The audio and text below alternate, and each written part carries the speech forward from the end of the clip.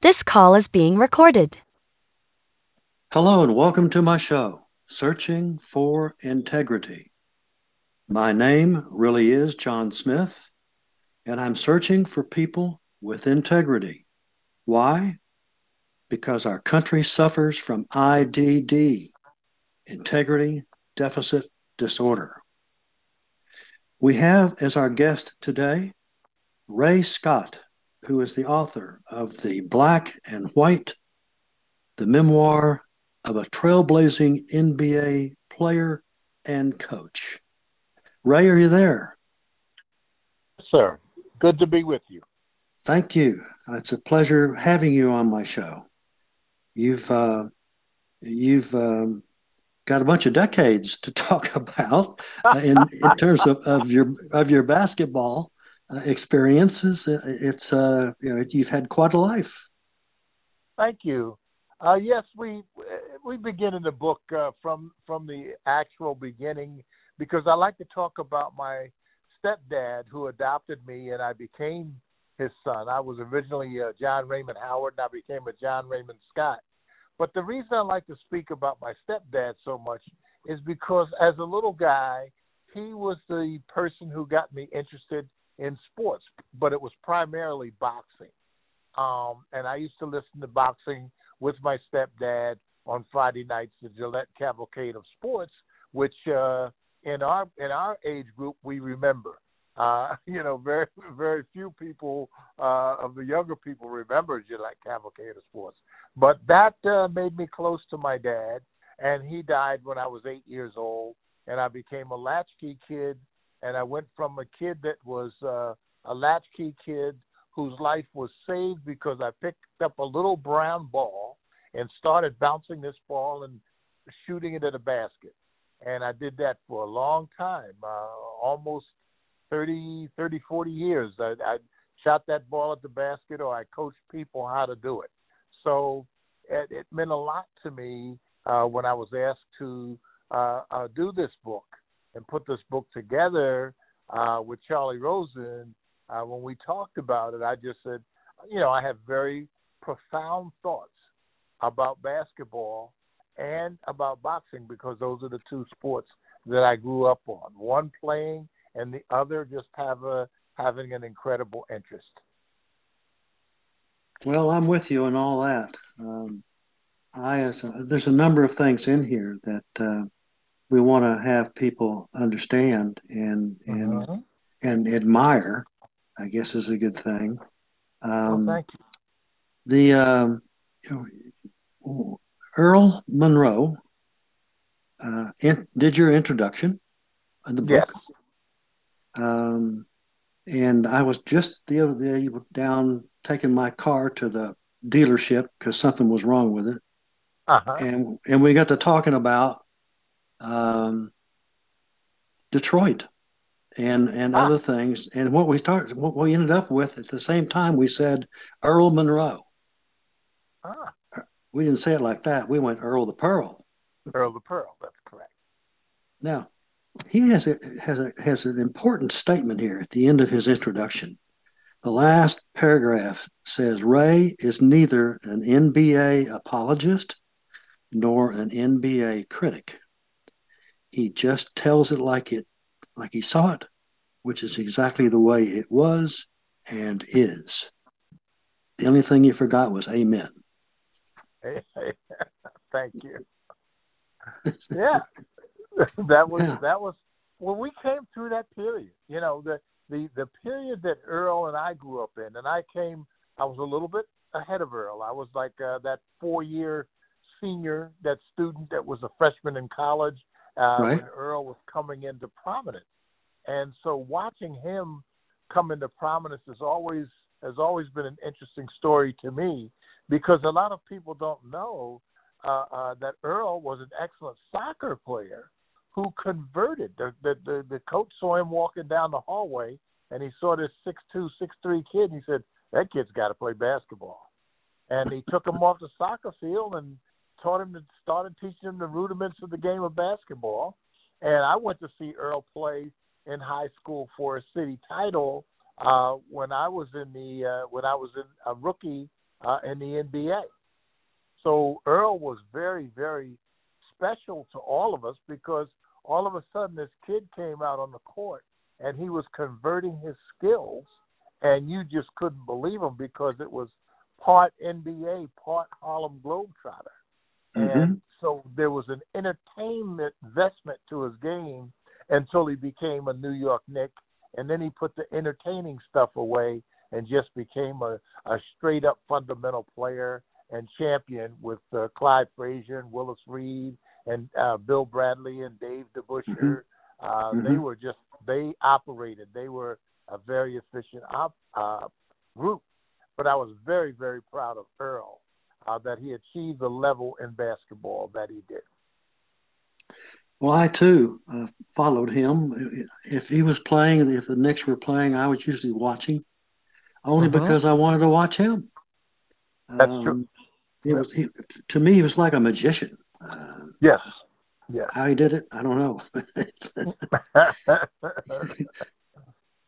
Well, he was much more the magician in the terms that you're speaking of, what you saw with the Knicks. But he was much more of a magician with the team that I played with him with, the Baltimore Bullets, when we had Wes Unseld and Gus Johnson and Kevin Lockery and Jack Marin. Right. That team played for the championship too against the Kareem Abdul-Jabbar or the Lou Alcindor at the time, Milwaukee Bucks. So right. Earl is, he's quite representative of the game in all that he can do. He did a lot on the basketball floor, but he entertained the people in Baltimore and got them interested and sold out our stadium. And then he went up with the Knicks, and he became a champion. At the end of the year, he's playing for the world title. So he's someone in Philadelphia we're quite proud of. Tell me, how many years did you actually play pro basketball? I actually played. I played 4 years with a team. 3 years, I beg your pardon, with a team called the Allentown Jets because I dropped out of college, and so I played. That's where I was drafted from, with the Detroit Pistons, where I played 3.5, almost 4 years, and played another 3.5, almost 4 years with the Baltimore Bullets. After I was 3.5, 6 years. 6 years Detroit Pistons, 3 years Baltimore Bullets, and 2 years with the ABA Virginia Squires with Dr. J and Charlie Scott. So I played 11 full years of professional basketball, and then I coached another 4 years, and then I coached another 4 years at university. So a kid from South Philly, third floor walk-up, got to be a coach at the university level, a coach at the professional level, and a player at the professional level, and I'm quite proud of that. Well, you should be. I mean, this was 1974. You were the first black man to become a coach, and that's quite an achievement. Thank you. It really is. Standing at midcourt when I received my Coach of the Year trophy, and standing at midcourt, I was only left with really one thought, John, and I was left with the thought of, how did I get here? And I wonder how many people get an achievement award, and they stand there and think to themselves, "Boy, how did I ever get here?"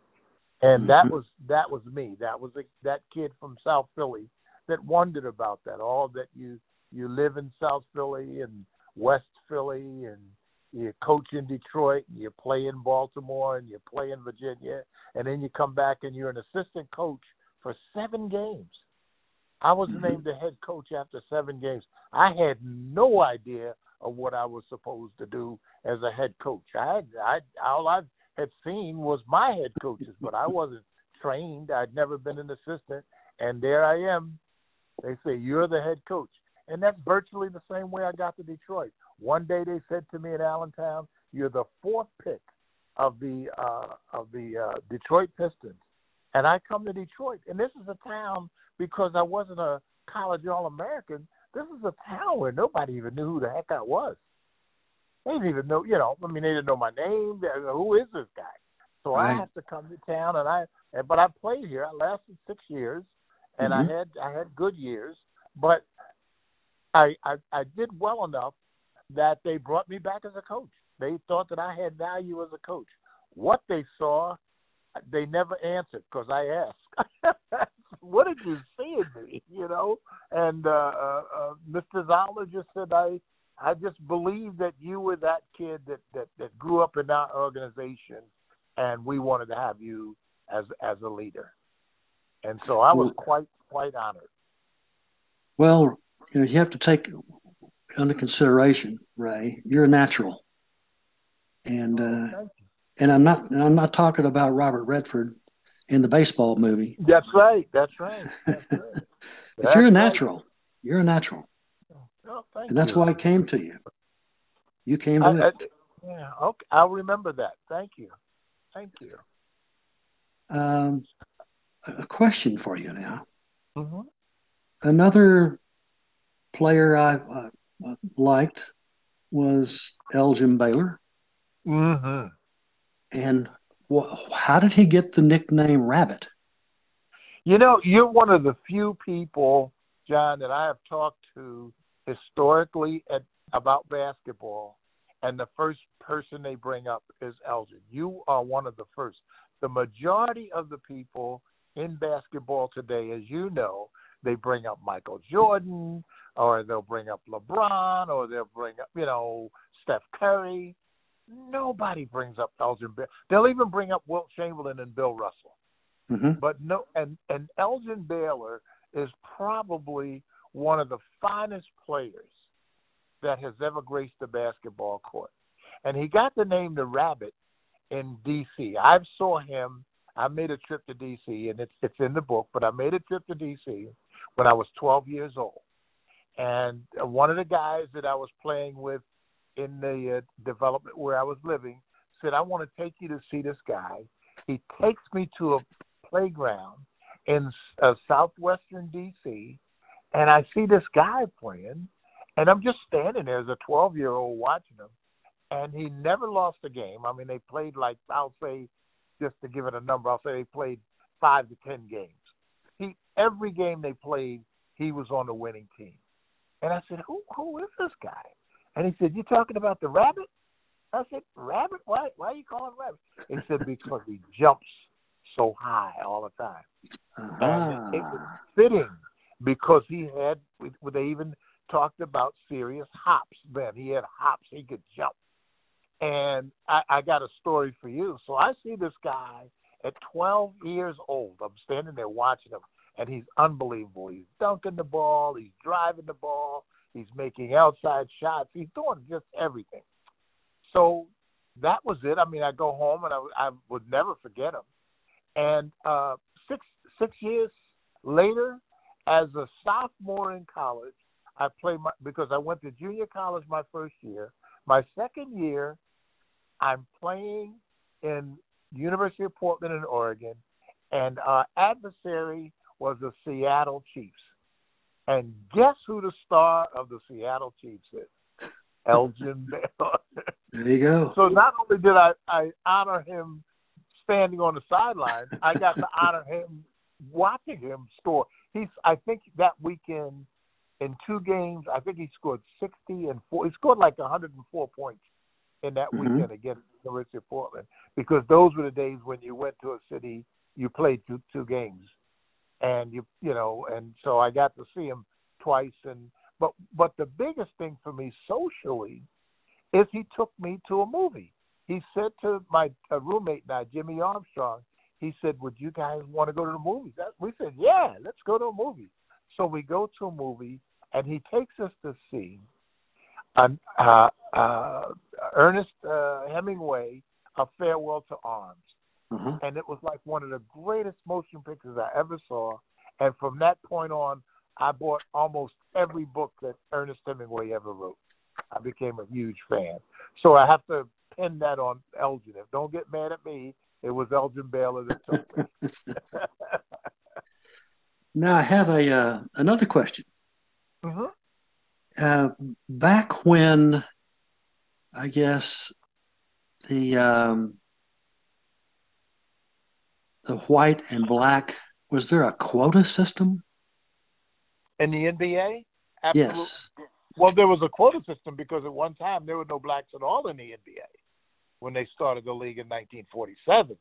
Right. But by 1950, they said no. There are players out there that can play, and Red Auerbach said, well, we're drafting Chuck Cooper, who was an All-American at Duquesne, and the Washington Capitals drafted Earl Lloyd, who was a star at West Virginia State University, which was a black school, which was unheard of. People saying Hmm. that African Americans would even play, basketball with all Americans because the NBA was an All American league.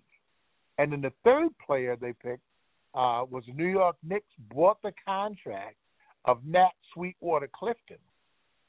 And so the Knicks get Sweetwater, and those three guys in 1950 became the integral parts of the NBA, saying that they were going to be inclusive, and they brought these three players forward. Now they weren't the stars, as you know. The stars became Bill Russell, Wilt Chamberlain, Elgin Baylor, and Oscar Robertson. Hmm. Those were the four stars that built the NBA, that got interest in America in the NBA. But Earl Lloyd and Chuck Cooper and Sweetwater Clifton, they started one with the Knicks, one with the Celtics, and one with the Washington Capitals. And then Earl Lloyd went into service after his first game. He was drafted because of the Vietnam War. He was in the military, and he came out, and the team had broken up, but they picked Earl with the Syracuse Nationals. Earl Lloyd was not only the first guy to play in the NBA, but he was also the first guy that was a champion. So he Hmm. went with the championship 1955 NBA champion Syracuse Nationals. So that was quite an achievement that's never ever talked about.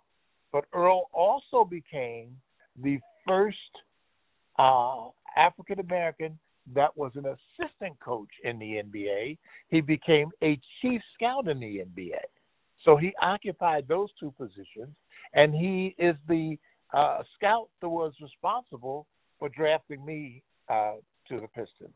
So Earl Lloyd was very integral in my life, and 10 years later, he brought me back as his assistant coach.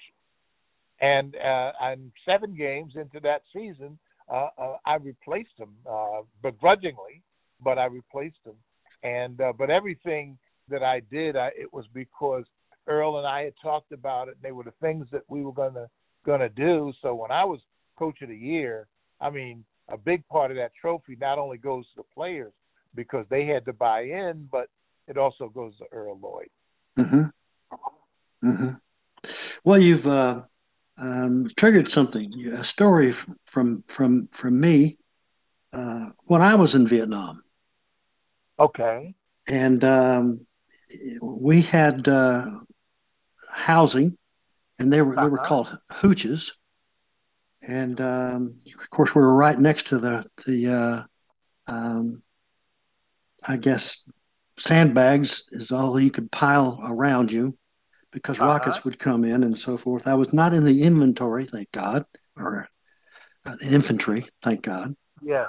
Uh, Yeah. but I I was out of 10 guys, 9 guys, I was the only white guy, Oh my and goodness. the other white guys that were in the vicinity would go over to where the white guys were, and I Okay. decided I was going to stay, and and have a good time. But Yeah. it started off on a little rocky basis. Yeah. Uh, Well, you're right what out of the movie Platoon, my friend. I, I, I went up to him and talking to him, and he said, "Hey, what are you doing here, Jim Crow?" And I said, "What?" I Oh said, "Who's?" my. I said, "Who's Jim Crow?" and Yeah. that solved it right there. Yeah. Yeah. Well, that's a great story. I mean, because I went over it, and it's in my book. I went over in '68 to visit. I went to Okinawa, Guam, the Philippines, Right? Tokyo, and Yeah, visited the military hospitals. So yeah. as you guys were over in service, Earl Monroe, Bob Ferry, and I were greeting you, representing the government, representing the what is it, USO, and Hmm. we worked for the USO for that summer, visiting the various hospitals. Also, my brother served in Vietnam, so not only do I thank him for his service, I have to thank you, my friend, for your service. It is much appreciated. I am so proud to meet you and thank you. Well, thank you. And the right person in the generation, because when people say to me, "Thanks for your service," usually I say, "Well, now I was in Nam. Just tell me, welcome home." Yes, And a lot of people don't know that. The generations of kids or people have grown up and not knowing about the difficulty that the absolutely. GIs had coming home. Absolutely. And it Um, was sad, and like again, I thank you because I understand your see I try to explain to people because having been over there and been in your training grounds and so forth, people don't understand the rocket's red glare and the bombs bursting in air. That's mhm, not a joke. That's not just a line to a song. And um, being there, I said, until you've heard bullets whistling through the night, which I did in the Detroit riots and the Baltimore riots, but nothing like war, nothing like mhm, war. And you talked about you made an allusion earlier about how you had to build your sandbags. You mhm. strategically built your sandbags, sir. I don't think people even comprehend on the right hand how fearful that must be to you young guys at 18, say to 23, 24 years old, being over there in something like that, risking your lives in a country that you don't even know about, in a country where the French were defeated. And so you went in with that knowledge of knowing there was another war fought here by a great republic, and they didn't win. What are we going to do? And Mhm. so that courage that you young kids at that time had to possess to be among the courageous soldiers that have fought wars, I don't think we could ever thank you. And it's nothing that we can imagine. Nothing. Well, being the one You white you guy, don't imagine it. You know it. You heard yeah, I know it. it. and and I'd hang out with those guys almost every night. Good And for you. the point that I was going to make is that I felt like I was an exchange student, Okay. learning about black culture, Mhm. and that's still with me today. You know, Amen. I I still uh, flip my radio over XM radio, and I'm looking for Yep. the Soul Channel. You know, Yep. You go to the end of the dial, like the rest of us. Oh my um, goodness. Oh, what an yeah. existence. What an existence. How did you feel about the 60s and the change and the fight for equality? Because at that time with all the assassinations to Emmett Till, to Medgar Evers, to Dr. King, to Right, Malcolm X, to the Kennedys, right. how did you feel about that? Because that was our time. Well, I was shocked. I mean, just and looking back on that now, and it still is. I still get rattled because of that. Right. Um, there was that there's no reason for it. It's no Right. no reason for it. The Right. and that's it's if we could only sit down and talk without Yes. being called a Democrat or a Mhm. Republican, Amen. If we could just sit down and talk. But I don't see it coming anytime Yeah. soon, Ray. I just don't It's see not it. promised. Yeah, it's not. I just thought the other night, John, as I was watching some of the events that are occurring, I said, we're having these bad times, but you understand that these bad times are being perpetrated by Americans. We are Americans, and I believe that's where we have to get. We have to understand that when these things happen to our kids or our senior citizens, they are Americans just as we are, and the people that are perpetrating these crimes are Americans. If they are Americans and they are perpetrating crimes, shouldn't they come under the auspices of the Constitution? We should not be talking about political parties.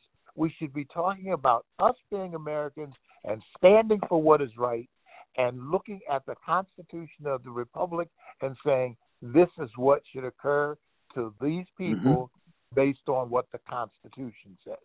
Because we are all equal, and we don't play the game that way.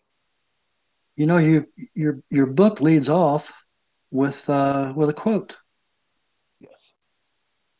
and it says here, "Let me remind you of that unfulfilled promise, the one right there in the Declaration of Independence. All men are created equal. I've been waiting my whole life for America to live up to that." And of course, that's Bill Russell, That's Bill Russell. the quote. Yeah. It's you see that something like that, and it's kind of just, it stays with you. Okay. Well, you lived it, my friend. Well, I think that I've had a good life.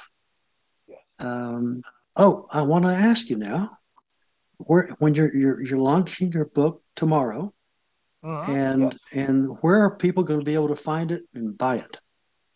Well, other than the bookshelves, and the bookshelves would be at Barnes and Nobles, at Target, at Walmart, but you can always go on Amazon. It's an easy purchase on Amazon, and you can just order it, and they send it right to you. They have there have been, I hear, a good run on pre-orders for the book. So people have bought the book even before it was printed. But tomorrow it hits the bookshelves, and I'm so happy, John. Oh, you should be, and proud as well. And proud as well. Thank you. I am. Well, I want to thank you again for being my guest, Ray. It's been a delight, and Well, I'm uh, so honored. my listeners are good. They love my show. They like rubbing elbows with integrity. Yes. And they, I can't thank them enough as my listeners. And I want to, listening, of course, for Searching for Integrity. And my audios is so long and happy trails Happy to all. Gene Autry. That's our guy. That's Roy Rogers. Roy Rogers. I'm sorry, I said Gene Autry. That's That's correct. all right. Roy Rogers. I had the opportunity to sit with him on a plane. What a man. Happy trails. He'll be. I know he's in heaven, so he's going to be angry with me about that. But that's okay. Okay. All right, Ray. Thanks very much. Okay. Thank you, my friend, and you be well. And again, thank you for your service. You'll never hear Thanks that again. enough. Thanks, bud.